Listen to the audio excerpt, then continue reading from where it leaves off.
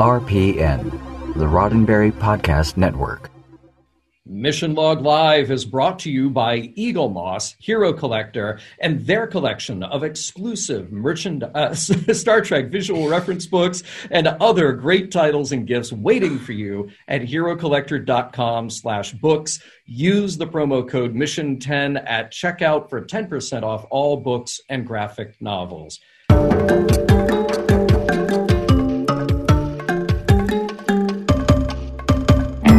And that was an inauspicious start to the show, but hi, it's time to do the thing that we do with all of you. It's Monday night at 7 p.m. That means it's Mission Log Live, and that means that I'm John Champion. And I'm Holly Amos. Tonight on the show, your calls, your opinions, and your comments on Star Trek Discovery Season 3, Episode 5, Die Trying. How's life treating you guys in the 32nd century? Let us know by clicking on the Zoom meeting link or use the one tap from your smartphone or call us at 669-900-6833. Make sure you enter the meeting code and password and you will be let in. Yes, yeah. So here's the thing. I've got the iPad there, so I look at the chat, but I didn't realize that the volume wasn't down. So then I get that delay. So I'm reading, getting that cold open, just nailing that cold open for Eaglemoss, right? But meanwhile, I'm reaching over here like, oh, wait, turn that down. No, I don't want to hear myself on a delay. That's bad. So then, is that your excuse? Yeah, just never do two things at once. I'm not even gonna touch my glass of water because I cannot be trusted to do more than one thing at a time tonight. I will touch my glass of water in my cup. Look, you're good. You're like a professional. You can be in a show, present, talking to me, and enjoy a beverage as well. How you doing? Now, you showed off your glass of water, your sort of Klingon tankard there. Are you going to show off your new filing cabinet? Oh, God. Why are you guys? It's not even a filing cabinet. Okay. Now I have to tell the story. It was Twitter drama. I was on Twitter. I was expecting something to be delivered today for a client. And it's UPS and I've been waiting all day, and they usually have this live feed of like where the truck is, but it wasn't working. Mm-hmm. And so I have no idea where the truck is. I have no idea. And I was like, Murphy's Law says they're going to deliver it when I'm in the middle of the show. They didn't, but somebody was like, oh, you should do an unboxing. I was like, it's a file, but it's not even a file cabinet. It's not even a full file cabinet. It's a filing frame that fits into an existing drawer to make it a filing cabinet. Got it. That is less exciting than a file cabinet itself. Well, no, I mean, I think I can speak for myself and all of our Mission Log Live listeners when I say that we are very happy for you and your drawer that goes into your frame. The irony that it's actually too big and I have to return it. No. Oh, no. Okay. All right. Sorry to disappoint everybody in the audience. But so speaking of everybody, thank you for everybody who is joining us tonight. Great to see familiar faces there. There's Paul, there's Rebecca, there's Joyce, there's Narda, there's Chris, there's Kenneth, there's Sam. And by the way, Sam says, I'm really debating whether to stay up or asleep. It's 3 a.m. in the UK. Sam, thank you for staying up, at least for right now. We understand if you fall asleep in the middle of it or if you just need to bow out. That's fine, too. You can watch us later, but thank you for being here live with us now as we start the show. There's Dennis, there's Vince, there's Scott Palm. Hey, Scott, what's up? There's, Dominic. Okay, so Dominic, I missed his comment here. I love this. He says, loving our quick 32nd century Starfleet info pack scene, organic hulls, distortion fields, sustained by the collective energy of all the ships, new Constitution classic event 2000, detached nacelles, and a flippin' flying rainforest, and it's all canon. I hope that made your day, Dominic. That is, quite the mouthful, and that is awesome. There's Marina, there's Dennis. Let's see here. Oh, Dennis says, I watched Elementary Dear Data this weekend and wondered, how about a Moriarty series? Dennis, they're making like a series for everything now, so pitch it. It might get made. He's stuck in a box. Yeah, well, so the further adventures of Moriarty in a box. Why not? He doesn't know. He doesn't know that at all. You got Paul. You got other Paul. Paul wants to know if that's blood wine in the cup. No, it's just ice water. Okay. Because I'm sitting underneath a hot light, and it's not as cool as it should be in Southern California for the middle of November. Still the drink of a warrior. There's John Arminios' greetings, mission log compatriots. So many people joining us and saying hi. There's Paul. Paul says, such an interesting life for Holly. I think between the filing cabinet and the ice water, he's got you nailed.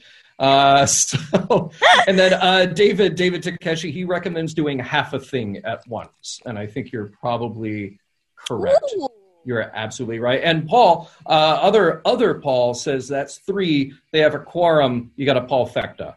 So that is absolutely sure. Oh, and Paul 2, who's actually Paul 1, says Schrodinger was in the box. Okay. So, not wrong at all. Welcome to everybody. It's great to see you all here. And now I know that you're doing what you need to do, which is clicking on the Zoom link or picking up your phone and either hitting that one-tap link on the phone or dialing us the old-fashioned way. And then you'll talk to Earl, and then Earl will talk back to you, and then Earl will connect you through to us, and then we will talk about disco. Is that disco shirt that you've got there, Holly? Did you order that? Because there were a lot of them around at the time. Or was that a CBS? Here you go. You're part of the family. That one. Yeah. Okay. I took it from the archive. Good. Get those perks. I remember we got a box of 100 of them. It was the first season that they wear this, right? And they go jogging. Yeah. Yeah. Right. I remember when that came out and people online were like, oh, here's this shirt. Why would they have that? Why would their shirt say that? And then suddenly they're just everywhere. And I think people embraced it and embraced the idea. I have the shoes too. All their shit. You do? Yeah, the actual. I do. The Nike, cool. Yeah, they were not easy to find. I had them shipped from Russia. Ooh. Wow. And they ended up being a half a size larger than what I had ordered. And I was like, I don't have the capacity to send them. I'm just going to wear them. So I did. Yeah. All right. Awesome. Flopping Very around cool. Star Trek Las Vegas in my clown shoes. Very cool. All right. So we'll give you a quick recap of what is coming up and then the poll, and then we'll do the story. And then it's time to talk to all of you. So much happened in this episode. So let's talk about all of it. Of course, next week, Mission Log Live will be back with Norman and Holly, and you guys will be discussing Star Trek Discovery Episode 6 of Season 3, Scavengers. Can't wait for that. And then this Thursday on Mission Log, Ties of Blood and Water, as we're getting kind of close to the end of Season 5 of DS9. So looking forward to that. And as you may have noticed in the past episodes, and then Norman made a point of pointing it out last week, our promotion with cufflinksinc.com is happening right now. So I've got one on. I've got the lapel pin on right here. You can check that out. And then I'm going to show you a little closer. Here's another one of their very cool lapel pins. So shiny. I know, right? They're small. They're like an inch, maybe a little less than an inch tall. And, let's see. The one that I'm wearing is about an inch. That one's about 3/4 of an inch. They're very cool. And they're giving away, they're so generous. They're giving away 5 each to our listeners on Twitter and Facebook. So if you go to Twitter, if you go to Facebook, pinned at the top of our pages there, all you have to do is like that post, tag a friend. That's it. And then we will randomly draw numbers from the number of people who tagged somebody, and then you win. That's it. So if you tag somebody, but you want to win, or that person wants to win, make sure that they tag you back or tag somebody else. We'll just keep it going. That'll be open until December 1st. So you got a few more weeks to do it. Like it, share it, you know what to do all that stuff. And then 5 random winners from each. And then the good people at cufflinksinc.com will send you your lapel pin. I don't know which one you're getting. I'm just showing off that they have multiple. So, yeah.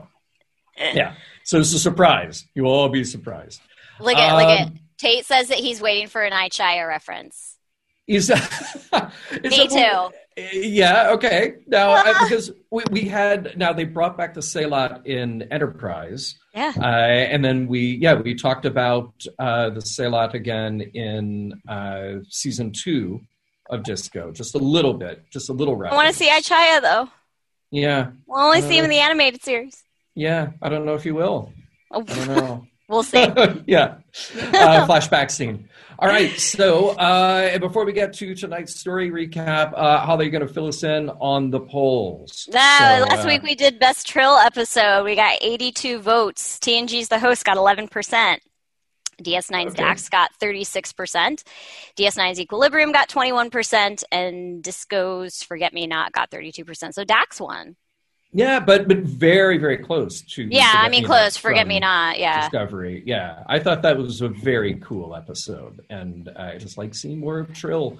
By the way, Trill Homeworld, home of the Trill, from the city of Trill, doing Trill things all Trill day. They need more names. They need more names. Does Trill, I think this was implied on this episode that we're discussing today, that Trill doesn't have snow. And why not? I mean, I don't know, but Adira said that he would never have forgiven himself if he Senatol. Like he would never forgive himself if he hadn't seen snow on Earth for the last time. And I was like, does that mean they don't have snow on Trill? I guess so. Well, see, the way I interpreted it, I thought he meant that Senna was leaving Earth for the final time. And like that would be the last place, because it takes however many years when you don't have warp capability to get out to Federation headquarters again. So it's like he's not going anywhere other than Starfleet headquarters. And that rainforest, they don't have a floating ski resort. Yeah. So, yeah. All right, so this week we're asking what the favorite invention of the 32nd century is. Are these truly inventions? Yes, they are. Yes. We have 48 votes so far. The Voyager J has 29.2%. It's not really a new invention, it's just a new ship. The USS Nog also has 29.2%. Nog. That gave me some feels. Yeah. The Flying Rainforest only has 14.6%, and David Cronenberg has 27.1%. Yeah, I'm making that canon now, that David Cronenberg is an invention of the not even his character, century. The actor. No, just David Cronenberg, director, and he has to then come back in time to the 20th century to do his work, to create all these great films like The Fly and Scanners and many others. Yeah. By the way, Alan, responding to your comment about snow, says you can't chill and Trill. No. Yeah, he did. And then and Paul 3, maybe Paul 4. Paul 4 says, actually, I think Trill's proper name is Trillius Prime. Is that right? I think they're just running out of names. I think that's the problem. Yeah. All right. Well, let's get to our recap, and then we will talk to some of you. We've got a couple of callers lined up, but there's room for more of you, so you know what to do. Hit the link, pick up the phone, do the thing, talk to the guy, then you'll talk to us. All right, here we go. Die trying. Wow. 930 years in the future, and they made it. Disco has arrived at Starfleet headquarters. There's the Voyager J, and there's USS Nog, and the Flying Rainforest, and other technology that is blowing our damn minds. There's also a highly suspicious, somewhat abrasive staff ready to greet the ancient interlopers. Commander-in-Chief Vance points out the communications are still shaky. There are places at war. None of the stories from Discovery make any sense. And there's also a bunch of Keeley who are dying in the sickbay. Welcome home, but Disco's crew will need to be interrogated by a bunch of weird AI holograms and then ultimately split up and reassigned. Whoa. Hang on right there. Yeah, this is all weird and new to everybody, and while it's really rubbing everyone the wrong way, Captain Saru is all for cooperating in order to be on the good side of the new Starfleet. Burnham has an idea to help, which might ingratiate them to the future a little bit too. Rather than breaking up the crew, why not use Discovery's spore drive to help save the dying Keeley? They're affected by a prion, a folding protein that they must have ingested on another planet. Finding a sample of the original unaffected protein would allow them to synthesize a cure. All they need to do is convince Vance to not break up the crew, at least for now, and let them go to the obvious place that has an unaffected sample, the old seed vault ship Tikov, cared for by a rotating crew of families for the last several hundred years. With the plan approved, as long as Saru stays behind as collateral, Burnham commands the Discovery crew, but with Lieutenant Willa from the 32nd century along as an observer. While Discovery is away, someone else is getting the lowdown on the 32nd century. The interview with Philippa Georgiou gets off to a rocky start when she disables a couple of holographic interrogators. This fascinates the human observer Kovich, who has spent his life observing Terrans. By the way, Terrans have not fared so well. The Empire collapsed centuries ago, and that free and easy crossover from one universe to another is all but sealed up. There's also the little matter of having discovered a genetic variation that makes Terrans, well, Terran. Back on Disco, they reach the Tikov, which, to Lieutenant Nan's surprise, is being watched over by a Barzan family. She hasn't seen any of her own people in ages since she joined Starfleet. Bad news, though, the Barzan family watching this ship is dead, all except for the father, who is phasing in and out of existence, which apparently came from a bad burst of solar radiation. It's really messing with him. And as soon as the Disco crew figure out how to beam him back into existence, his grief makes him very difficult to reason with. He comes around, though, and hands off the samples that Burnham needs so Dr. Culber can get to work on an antidote. One person from the landing party won't be going back, though. Lieutenant Nan has decided to stay. She's met one of her own, now in a time and place where she may never see one again. And this guy, Dr. Addis, is going to need her help. Discovery makes it back to Starfleet HQ. Vance is a bit more conciliatory this time around. They did, after all, bring back a sample that cured the Keelians. Disco can keep her crew together, but Saru tells Burnham that she needs to be cool. Oh, and there is something wrong with Georgiou. Don't know what yet, but David Cronenberg had something to do with it. The end. I'm going to use Kovich and David Cronenberg interchangeably. I didn't read your recap before because I enjoy it so much. It's best to not do that. Yeah. So so we were talking before the show, and let's see, we have Ken standing by, we have Alan standing by. Again, any of you who want to join us, do the thing, click the link, pick up the phone, you know what to do. When we were talking before the show, Holly, you said that you're not a fan of horror. I'm honestly not a huge fan of horror. I cannot consider myself an expert by any stretch of the imagination. But there are some iconic films that I really know and can really appreciate. David Cronenberg's The Fly, I think, is incredible. And I sort of know him as a personality, this director who does weird body horror stuff. But it didn't dawn on me, it didn't click with me when I watched the episode the first time. Oh, that's who that is, because he's not really known as an actor at all. He's known as a director. And I think to have him just underplay everything was such a stroke of genius. You, not being a horror fan, not really knowing anything about him, when you saw this guy, were you just like, who's the weird, gaunt, old guy? Or what? I wasn't. So I wasn't, simply because I watched the episode. I mean, there's a lot of people that stay up and watch it as soon as it drops. And I'm always asleep by then because I have 4 jobs and I have to get my beauty rest. Otherwise I'm cranky. So I actually didn't watch the episode until late Thursday night. And by that time I had already seen people like David Cronenberg. Oh my God. And I was like, who is that? And I have so many friends that are super into horror. I have friends that have actually been in horror films. I have friends that have directed horror films. It's just never my cup of tea. I have nothing against it. I don't think that it's terrible or anything. It's just not my shtick. And I was telling you before we went on the air, when I was in college, to put myself through college, I managed a Hollywood Video. I went down with that ship.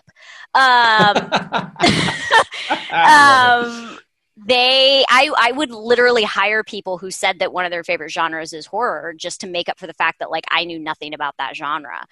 So yeah, I did not know who David Cronenberg was, but I knew that this is the actor who everybody was talking about. Yeah. Having no concept of who he is or what he did or why he's such a badass. He actually he is though. Watching his scenes, I was like, this guy, what a great addition. It was really because Star Trek typically is played with heightened drama.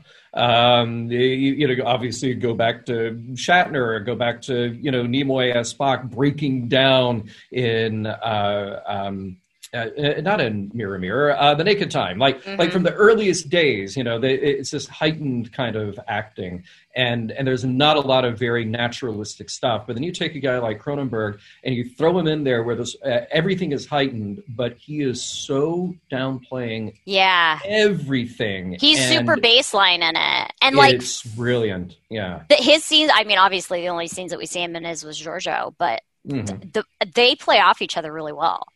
They do. Those sequences were great. And they're both super mysterious. Like, they're both talking and they're giving a lot of information, but you don't quite understand what's going on. Right. I love a couple of comments here, and we'll get to Ken here in just one second. Tate says it's very much like a cigarette smoking man type. So going back to X-Files, and I totally get that vibe. I absolutely think that. And David says, I mean, this episode has Oded Fehr and David Cronenberg. Need I say more? It was some great casting all around, just to keep things new and mixed up. And by the way, Paul says Hollywood Video was awesome. Aw, they put me through college. Well, I don't know if he's talking about your Hollywood Video. Paul, have you ever made it to Holly's Hollywood Video? I don't know. Oh, my Hollywood Video was in Fullerton, California. Okay. I went to Cal State Fullerton. So. Paul, let us know which Hollywood Video was your Hollywood Video. I think it's an AutoZone now, the last I checked. That's so sad. I know. All right. Well, hey, let's bring in Ken, who will have our first viewer comments of the evening. Ken, welcome to the show. Hey, thank you. Great to be back. Hey, pleasure to see you. And I love your background, sticking with the theme. Very nice. For now, I'll mix it up if I call in again. But very good. It's got to go at least twice to really, get the image there. Sure. Well, hey, talk to us. What is on your mind tonight? Well, I had a couple of things I was going to mention, but I do have to just comment on Cronenberg. I knew the name in advance. I did not know what he looked like. So when I watched the show, I had no idea that was Cronenberg. And it was, I just thought the gravitas that he gave to the screen. I mean, you just hung there. And again, like you said, very understated, but somehow at the same time, very impactful. So I fell in love with the actor, the character immediately. And I really hope they keep him, later in the season. I do too. Cause it's like you watch all of that and just go, something is up. This guy is the smartest guy in the room and probably has been for a while. What more are we going to learn from his presence there? And by the way, I don't want to derail this too much, but David in the chat here just said he just looked it up. David Cronenberg lives in Toronto. He was just chilling down the street and they found him and said, hey, want to do Star Trek? And I saw when I went and looked up David Cronenberg when I saw everybody talking about like why I was like, why is this guy such a big deal? And I went and looked him up and I saw that he lived in Toronto and I was like, well, it's because he lived in Toronto. And I imagined them actually doing that, just like him perusing around Toronto and then being like, hey, want to be on Star Trek? And he was probably like, can I wear my glasses and a tie? And they were like, sure, you're a David Cronenberg. Come wear whatever you want. So, yeah. Hollywood Video update, by the way, Holly. So even though Paul did not go to your Hollywood Video, Jim Stoffel did. That's his hometown. Wait. There were two Hollywood Videos in Fullerton. But I worked at both of them. I worked at one on Orangethorpe and I worked at one on Yorba Linda Boulevard. That's the one that I managed. Jim, we're going to need clarification here, okay? Which one? And when? So when you get around to it, this is very important. And Holly, I mean, you were just, that was college. That was like a year and a half ago, right? No, it was like 11. It was 11 years ago. Thank you very much, champion. No. All right, Ken. What else? Your impressions of well, I was kind of blown away in a nice way. The way they brought in multiple new mysteries, and we've had the Burn. It's supposed to be the defining mystery of the season, but now all of a sudden you've got what the heck is going on with Giorgio. Yeah. And then they throw in that nice little thing about the song, which is like a B storyline. It's like, that's actually grabbed me as much as the Giorgio line. Do you have theories about because I have a theory. About which? About the song and like why people know it and like why, I mean, it's such like a passive comment. It's such a throwaway comment at the end of the episode. Yeah. But you know the way that the writers are. Like, that's actually important information. Oh, for sure. Like, why? You mean it's maybe in the ether? Well, the first thing that I thought of was TNG's Silicone Avatar and how the crystalline entity was destroyed. So Dr. Keela Mar, like, puts out a frequency and it, like, destroys it. And I was like, what if the song was transmitted from somewhere and everybody, like, was subconsciously hearing it, and that's what the burn was? Yeah, well, yeah, exactly. I was going to say, you know, that we know that all the ships all the dilithium went at once, you know, which was something we don't understand, you know, how you could get everywhere in the galaxy or in the quadrant, at least at once. But maybe the song could have been part of that because, again, it had to saturate the entire region. So maybe they're connected in some fashion. How they would be, I don't know. Maybe whoever caused the burn wanted the song to be in its distributed at the same time. I think, these things are most probably related because I don't think any of this, clearly nothing is by accident when they're writing a script and plotting out a story like this. So now Chris Riker says the song is Baby Shark for the 32nd century. No, Chris, no, it is definitely not. We hope not anyway. But yeah, you know, there has to be some tie-in to that thing. And clearly they're trying to lead us along by even somebody like Vance saying, look, we just don't know. There are more theories than we even know what to do with, and there's no evidence around. Yeah, he also said that, like, do you have any pieces of info that we've overlooked? And I'm like, maybe the song was overlooked as a theory. Could be, yeah. And you have to think, obviously, by putting Disco there with the spore drive, that they, you know, of course they're there to drive this along, to give them evidence that they don't have. So, Tate says in chat, Alan Moraine. No, how dare you, Tate? How dare you? God. Oh no, it's in my head.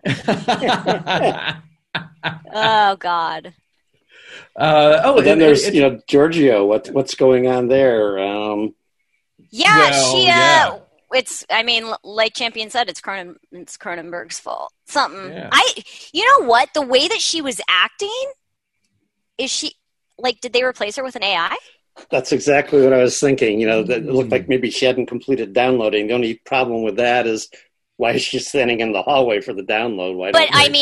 Whatever they're doing with her character could be how they offshoot her into Section 31. Because yeah, maybe the real Giorgio is now off in Section 31, and they replaced her with some kind of LMD to cross universes here, which is maybe not fair. I hate to think like what's going on in the storyline in terms of other shows that we know are in production, but I feel like that's unavoidable. Right. But you know what? I had this conversation with a couple of people away from the show, friends of mine who watch Discovery, and you know, they were feeling like in the first 4 episodes, especially because we're getting the carryover of the Giorgio that we met way back in season 1, and they were saying like, okay, come on. Like enough of this sort of one-note Giorgio, the badass emperor who just always has a snarky comeback, is always going to have a fight scene. When are we going to move this character along? When are we going to give her some dimension? And I feel like now, finally, in this episode, we're starting to see what that will be. We don't know where it'll lead. We don't know how profoundly it will change her or what she will become. But at least we know there's a crack in the armor. And because I don't think, like, if you're saying to me that, Michelle Yeoh, who I think is a terrific actor, if you're saying to me she's going to get a series lead as Philippa Giorgio, the former emperor of the Terran Empire, and that is the lead of the series, I would have no interest, because all we've seen is just her delivering the one-liners and kicking butt. And I'm okay with that a little bit of time, but not all the time. But you don't think that she has the dimension that's needed to carry, like, because I think about Georgiou the same way that I sort of think about O'Brien, because Georgiou has had quite a ride. Like, she was in the Terran Empire Mirror Universe, and she went over to Prime, and now she's in like Future Prime. Like, she's gone through, like, she's jumped all over the place.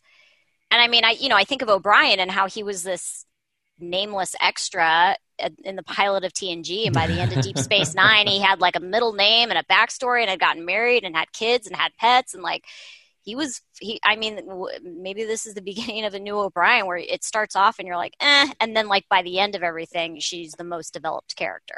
Yeah. And well, if anyone in the show is disconnected, it's Georgiou, like you said, the 3 different universes basically that she's inhabiting. Yeah. It's interesting enough exploring what happens to the Discovery crew as they go 1,000 years of the future and lose every connection they have. But Georgiou has done that twice now. Yeah. And there's potential there for really exploring, there, again, cracks in her armor, as you said. She never shows anything. She's always under control. You may see her crack because of this. Yeah, and there's a lot of people in the chat that are like, she's having an emotional reaction, having just found out that the Terran Empire collapsed, and somebody compared it to when B'Elanna finds out that the Maquis collapsed in Voyager. Yep. And just that emotional reaction. So I don't know, maybe she is having an emotional reaction, but my first thought was like, oh, she's an AI. That's what it looks like to me. Well, and remember, they did, David Cronenberg revealed that in his studies of the Terrans, they found this chimera, this gene or this aspect to their stem cells that makes Terrans Terrans. So is there a little bit of genetic manipulation or something that... Eugenics. Maybe he's like some weird future evil scientist who does this thing that maybe he's changed her in that respect. But we already knew that like the Terrans were different, because we're given that information when you find out about the eyes. That's the big reveal of Lorca, is that like, oh, he's from your universe because of the the eyes situation. Right. Stem cells and eyes. That's what we got. That's what we got with Terrans. But they, I do hope that this at least foretells a little bit of growth and development, because so far the only way that we've been able to build any sort of sympathy into Georgiou is just the fact that she's protective of Burnham, and that's a weird, misplaced thing, which is interesting. And they obviously alluded to that in this with David Cronenberg saying, oh yeah, you care for somebody. You care for somebody on the Discovery. So but I think that even that is weird, simply because this Burnham is not her Burnham. No. Right, which makes it so even when you weirder. Say it's displaced, like absolutely, like every time that she has a reaction that is very obviously like related to Burnham, I'm like, but that's not the Burnham she knew. I don't understand that. Okay, all right. Yeah, so I want to see Georgiou change. I want to see her more fleshed out because I feel like we got a lot of those few aspects that we were introduced to what feels like a long time ago. So time, this has been a big season of change. Look at how different Burnham is now, and I think all for the better. Look at how much growth we've gotten out of Saru. Look at how much growth we've gotten even out of some of the smaller characters like Culber. Like, they've really pushed everybody along quite a bit. Now it's time to do the same thing with her. What else? We'll have to take a break here in just a second. Anything else on your mind tonight, Ken? I think just to express some appreciation for the folks doing the special effects at home. I thought one of the most beautiful scenes that we've seen in Discovery was Starfleet Federation headquarters with the flowing lights and the moments, especially where the crew is gathered up against the windows and looking out. And it just, the biggest Christmas display you've ever seen. I thought that was lovely. Wasn't that cool? I kind of want, like on the Blu-ray, I want the extended director's cut of that. This is the 9-minute fly through. Oh, is it going to be like the motion picture? Yes, that's what I want. Like, they did it in Lower Decks, they can do it for Disco, okay? Yeah. It'll be fun. Ken, thank you so much for calling in tonight. You're most welcome, and thanks for having me again. All right, Thanks. Take care. Take care. Bye, guys. Bye. Bye. Hey, I want to talk about books for a second, and then we're going to get to Alan and John, who are standing by patiently. So want to talk about our friends over at Eaglemoss here at Selector? All right. Indulge me then. So, well, Mission Log listeners, that would be all of you. You are undoubtedly familiar with all the collections of model starships. Look at those behind me over there. So many of them. They come from all corners of the Star Trek universe by Eaglemoss Hero Collector. You may not be as familiar, though, with the wide range and ever-expanding variety of officially authorized special edition books published by Eaglemoss and available online at the Eaglemoss shop. Fans who pay a visit to the exclusive Star Trek bookshop at herocollector.com/books will discover a range of definitive visual guides that go as deep into Star Trek history and canon as any books ever published, each extensively researched and developed by Eaglemoss Hero Collector under the supervision of Star Trek expert Ben Robinson. Both books from the Star Trek Shipyard series present a timeline of almost every ship that has ever appeared in the Star Trek TV shows and movies, from the original series forward to Discovery, backwards to Enterprise. Some of these volumes are dedicated exclusively to Starfleet ships, while others focus on ships from other members of the Federation, including Vulcans, Andorians, Tellarites, and Bajorans. Are they still members of the Federation? I don't know. We're going to find out. Well, hopefully we find out. Books in the Designing Starships series boldly go where few have gone before, deep behind the scenes into the conception, development, and details from ships from every era. There are even volumes from the comprehensive official Star Trek graphic novel collection. Hey, I'm going to show you something here. I think the B-roll, Earl, if we can kill the B-roll here for a second. So I'm so happy to have it. Put the dust jacket away because I don't want to mess it up because it's so nice. But the Star Trek Voyager book, a big, glossy book, and it's awesome. And I always like to just flip through and find something that I didn't know, something that grabbed my attention, right? So here I've got the chapter on Neelix's galley, because I think you know me well enough, and all the listeners know me well enough to know that if there's a chapter about food, I'm going to find it. So in here, they talk about requisitioning this galley and having 24th century technology, but with traditional cooking tools, like Neelix using a wide pan similar to a Chinese wok commonly found on Earth, which I'm going to say is a wok. Thanks, props department. Yes, very good props.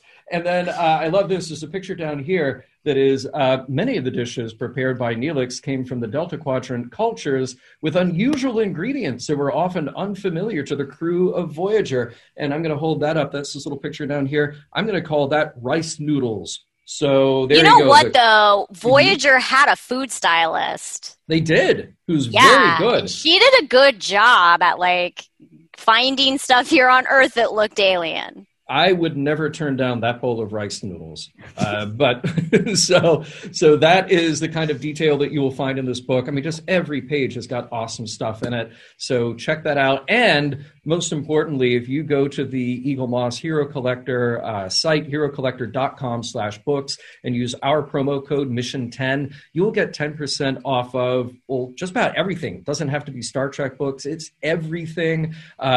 Great gifts. Please get them for yourself, get them for friends, get them for family.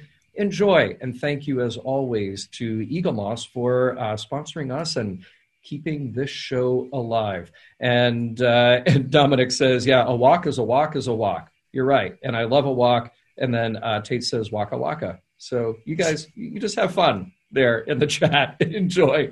Talk amongst yourselves. All right. So let us go to our next caller. Welcoming back to the show, it's Alan, creator of the Weekly Record. How's it going, Alan? All the way from Lower Decks. Well, it's better than being from Iowa, which is where I actually am. So, never been to Iowa, so I can't comment on that. Jim Kirk is from Iowa. Come on. I've been there. I've been to Riverside. You've been to Riverside? It's a lovely place. Not to bring up the old Vulcan Alberta, Canada joke, but has anybody else been to Riverside? Anybody? I grew up in Riverside County, California, but that doesn't... Well, there you go. It's lovely. They do have a nice monument, and the tractor pull that they put on during Trek Fest is lovely. They have a tractor pull?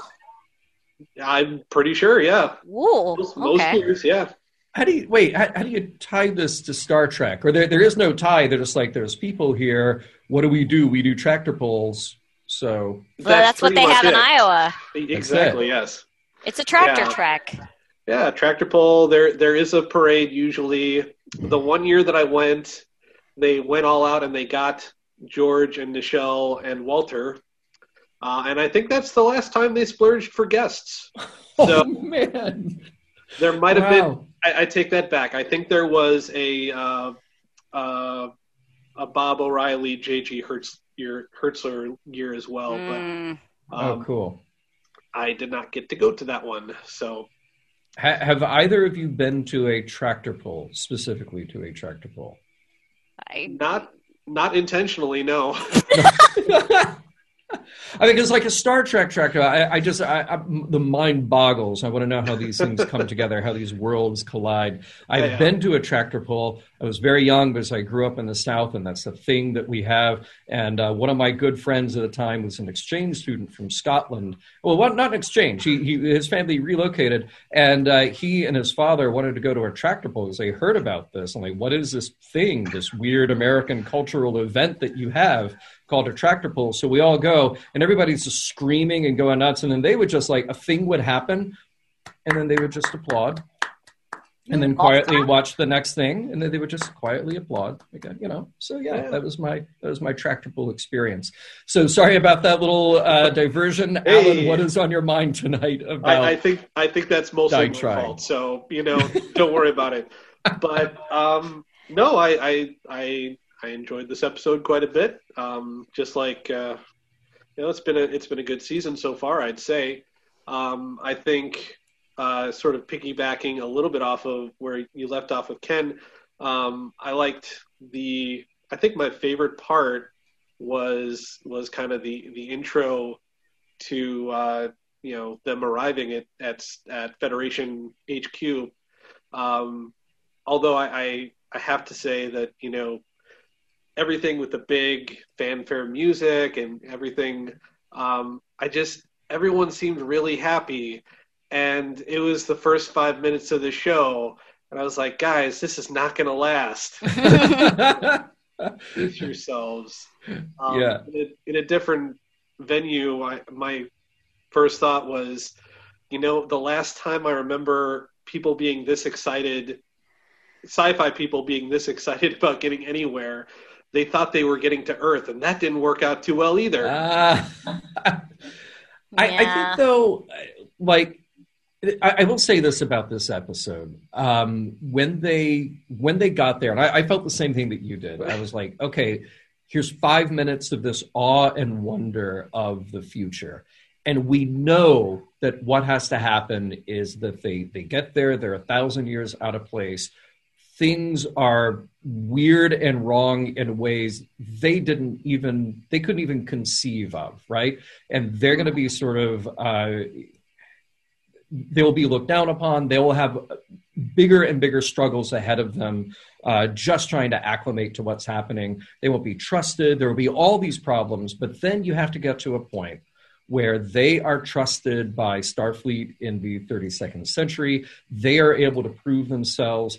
They're able to save the day in some way and forge a new kind of cooperation. Like, those are the beats that we had to hit in this episode. Oh, yeah. And I wrote this note to myself when I was watching the show, which is, I knew it was coming, or at least I expected what was coming. I feel like I knew it was coming. I feel like it was, in a way, predictable. But I'm so glad that it was. And that's a very fine line. If you just serve me something in a TV show where I go okay, well, I could have seen that coming, it's a bit of a letdown. It's a bit of a bummer, right? You feel like they weren't very creative. But when it's something like this, where I'm still along for the ride, I'm still invested in the characters, and I'm glad to get to that point where I felt like we were going all along in the episode, that just feels gratifying. It feels like a relief that in the end there was this coming together. and hopefully leads to more and better in the future for them. But there were still things that surprised you, right? Like I knew absolutely. that, they were going to show up and it was going to be fanfare and stuff like that. But there were two instances that made me tear up, and they were really similar.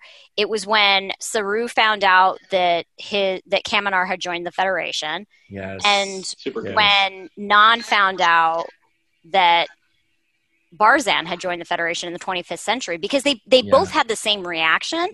And finding out that both of those worlds had joined the Federation at one point,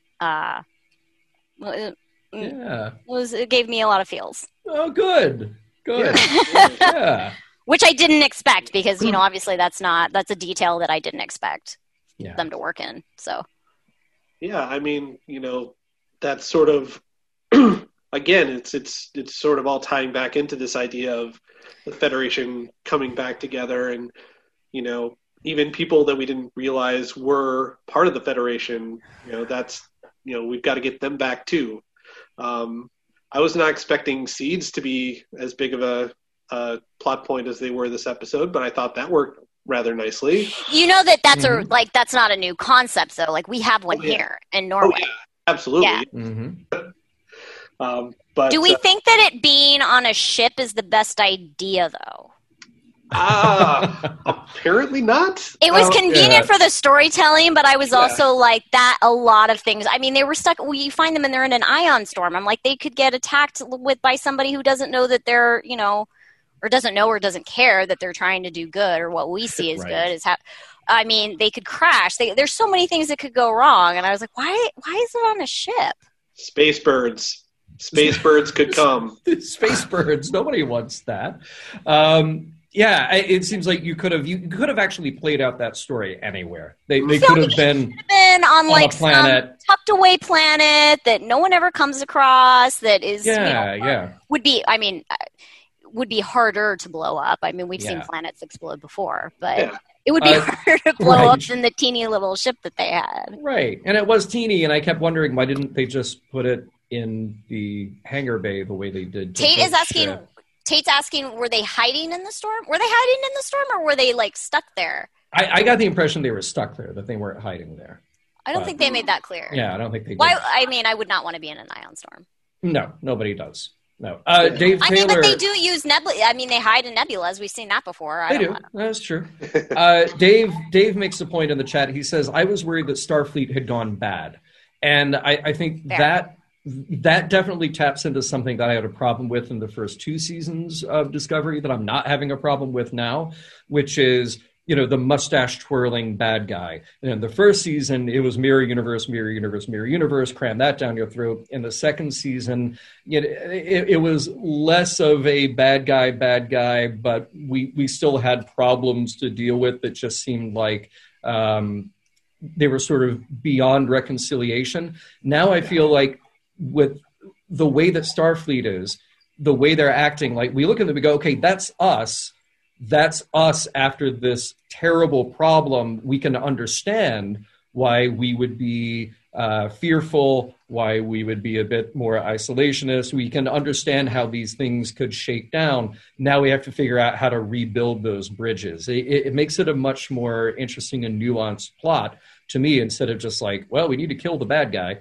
I get from the perspective of like how you say, mustache twirling bad guy. It's baddie just to be a baddie. I think of a lot of Disney villains in that way. Like you don't actually know their motivation. And I started thinking about how, I think this is in my notes somewhere, my crazy just our stream of consciousness. Stream of consciousness. Yes. We know now that the Terran Empire fell. Don't exactly know when, but we still don't know what started the Terran Empire. Right.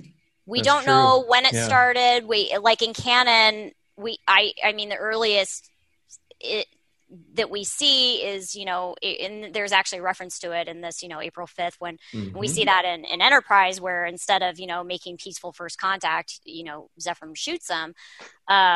But in the intro to the Enterprise Mirror episodes, we see that there's all of these things that are like way back when, but we don't know what what I feel like might be the event that kind of branches them off in the same way like the Kelvin universe does. Like there's an actual event that branches them off. So like we don't know when the Terran Empire started. We don't know their motivation. We don't know why they're so evil.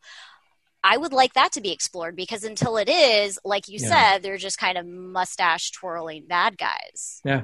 That's it. Which, was a trope back in the day when the mirror universe became a thing in TOS, but... Sure. But see, I sound like a broken record. I was always fine with that, just like leaving it as a one-off in TOS. Like, here's the metaphor to tell this story, to tell this type of thing. But now I want to know their motivation. Right, exactly. Yeah, if you're going to go there, now you need to actually give it reason. Yeah. Alan, any other thoughts tonight? Well, yeah, I just wanted to, again, kind of going back to the mission to save the seeds. I thought that was a good sort of exercise in allowing Discovery and the crew to prove themselves to the new Starfleet. I've seen a little bit of pushback in other places about, well, what are people from 1,000 years ago going to be able to, offer to Starfleet? And it's like, well, it's not exactly, the same as someone from the quote-unquote Dark Ages just showing up and expecting them to, run a forklift or something. Right, yeah. They have the same basic technology and the same basic ideas, and they're not going to, mistake anything for magic. And, there are things that, we as humans knew thousands of years ago that we still can't figure out how they did. If an ancient Egyptian could teach us a thing or two about building pyramids, and no aliens. Exactly, yeah. And if they could teach us a thing or two about building pyramids, that is not an acceptable I'd put one in answer. the backyard. Yeah. Yeah, exactly. So, I mean, it's good that Discovery had this opportunity to be like, no, we do have a point, we do have a purpose, and we're going to be, valuable for you going forward. So, keep us together, please. Yeah. No, I think thematically that nails it. It absolutely does. And I will say, jumping back topics a little bit, Holly, it's great to be getting to know you here, because I think in our past lives, we might have been enemies, because I was a Suncoast employee. Oh, I loved Suncoast!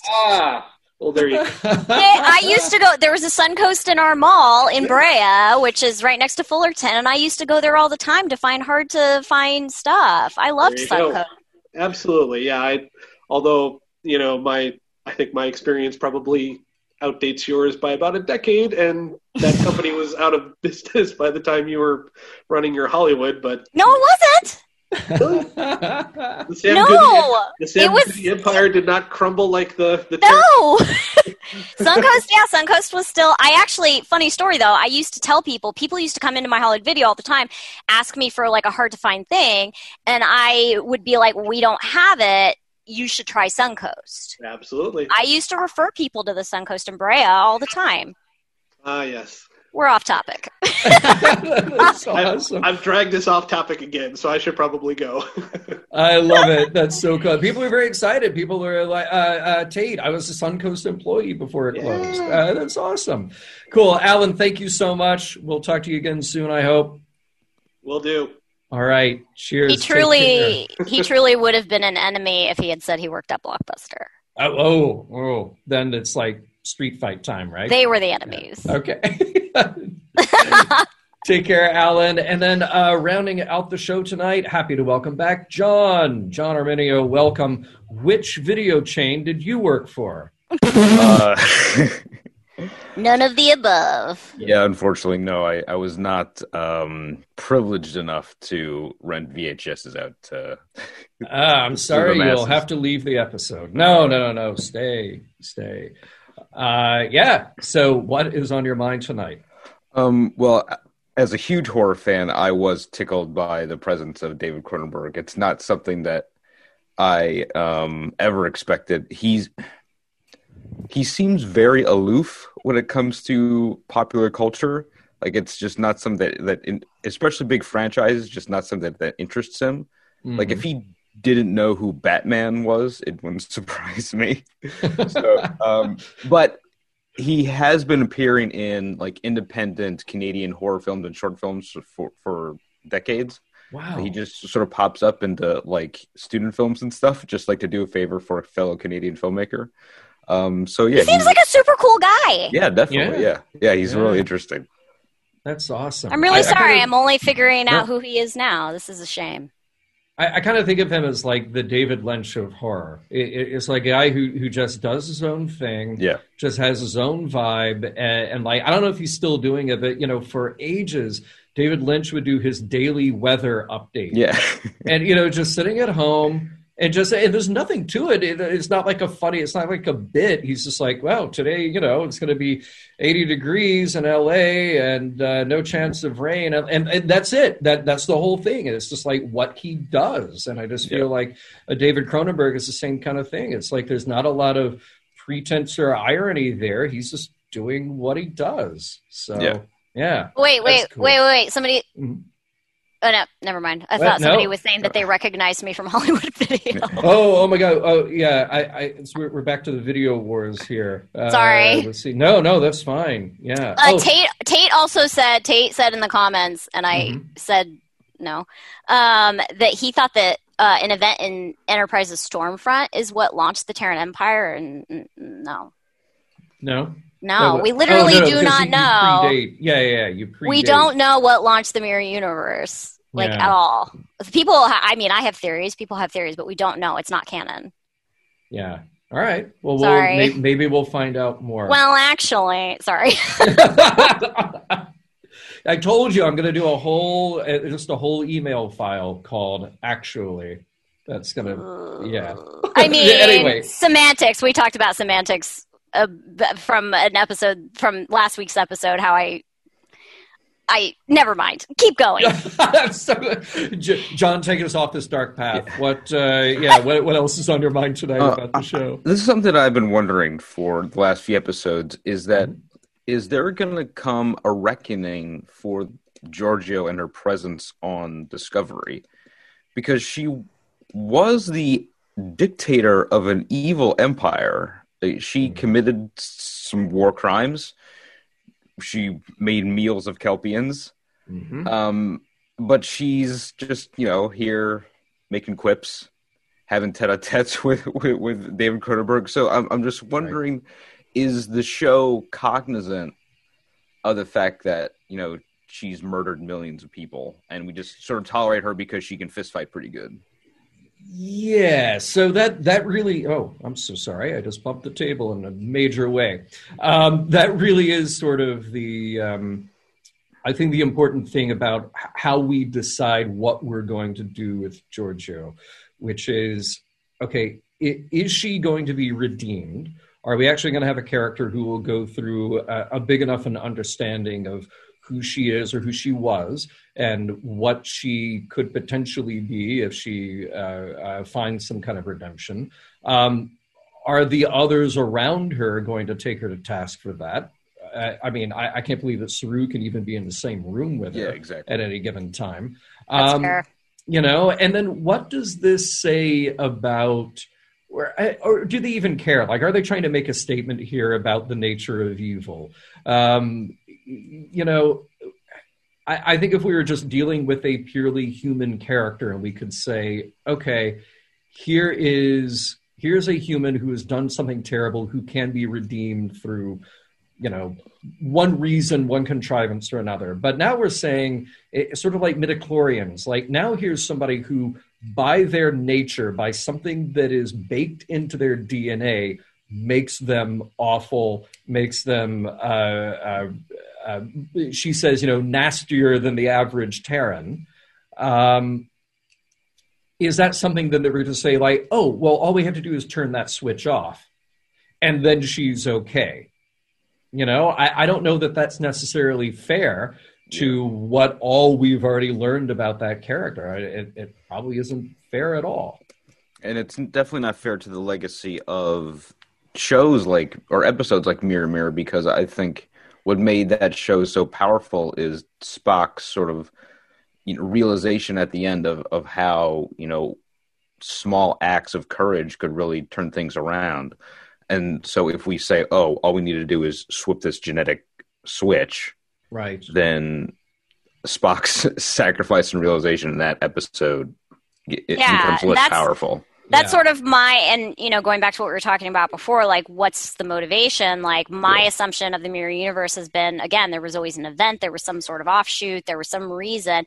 And now to find out that they're implying that it's just like genetic, like, was it eugenics? Is that like, is the motivation not an actual outside source like an event, but is it genetic manipulation? And when did that happen? And I don't know, I think I might be a little bit disappointed if it turns out that they're evil. I mean, it would be better than evil for the sake of evil.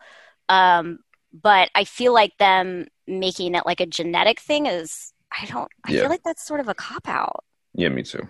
Yeah. And I think at the same time, I don't think that that's interesting. Yeah. We'll put it that way.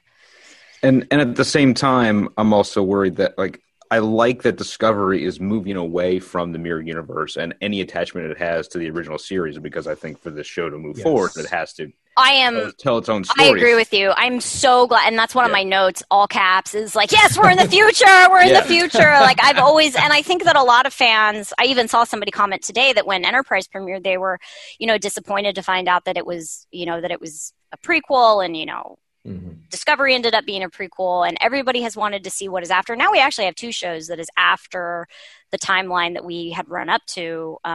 Lower Decks is technically after, and now so is this. So, there's and Picard. Yeah, that's fair. So there's three. Yeah, Picard too. And I love the connection between Picard and the Kelvin universe too. That made me really happy. Yeah. But yeah, I'm glad we're in the future. We can put new stuff in without people being like, well, how does that fit? Yeah. So any sort production of values are different.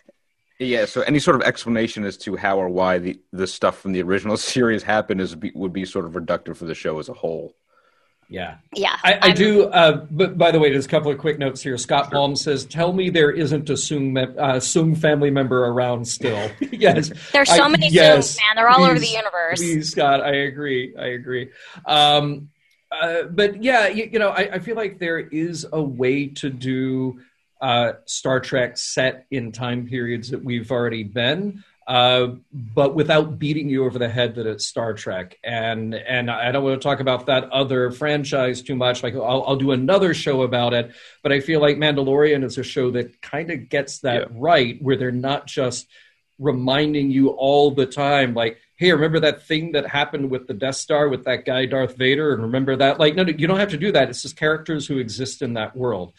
I think Discovery could have been that show if they decided early on enough, like, hey, we exist in this universe. We don't also then have to have Sarek and Spock and go back to Talos and have fight. Like, just leave it alone, guys. Like, have the confidence to do your own thing. That being said, I was, pretty excited for them to expand on both Pike and Number One. Yeah. Well, see, I love the character of Number One, and I've been, sad since, that premiered, long before I was born, but. So I was like, I wish that they hadn't rejected that, because I think that Number One could have been a super interesting character, and we only see her in one episode. Yeah. Well, two, if you count the menagerie. But getting more Pike is a great thing. See, Pike, that's another great opportunity, because up until Discovery, we literally had 1 hour of Pike. Yes, we did have him in the movies a bit, but then they killed him. Sorry, spoiler. Yeah. But we literally had an hour of Pike. And there's all this just vast room to grow that character and not feel constantly trapped by having to, rehash everything. I feel like I'm contradicting myself, because I'm like, I love that they're in the future, but also I love that they expanded on these two characters that we didn't get to see because the network executives were rude back in the day. But that's why Star Trek's great. It makes us able to think two opposing thoughts at once. It challenges us. I love that line. That line that Vance said. What was his? Oh man, where I wrote it down. Two truths now exist in one space. That never goes well. That was an awesome line. John, we've run over, and I know that we could just keep going and going and going, but we shouldn't. So thank you so much for calling in, and please do it again. I hope to see you here again soon. Cheers. Have a great night. You too. And Holly, any parting shots here? Any last important note that you didn't get to? No, I'm good. You good? I'm good. Okay. All right. Then with that, Mission Log Live is produced by Roddenberry Entertainment, executive producer Rod Roddenberry. Technical production on Mission Log Live is by the inveterate Earl Green. Be sure to visit podcast.roddenberry.com for the latest from the Roddenberry Podcast Network. If you'd like to support Mission Log directly, give us a look at patreon.com/Mission Log. Hey, accessories tonight by cufflinksinc.com. Thanks to everyone who joined us live or later. Stay safe, please. Stay healthy. We look forward to talking with you next week.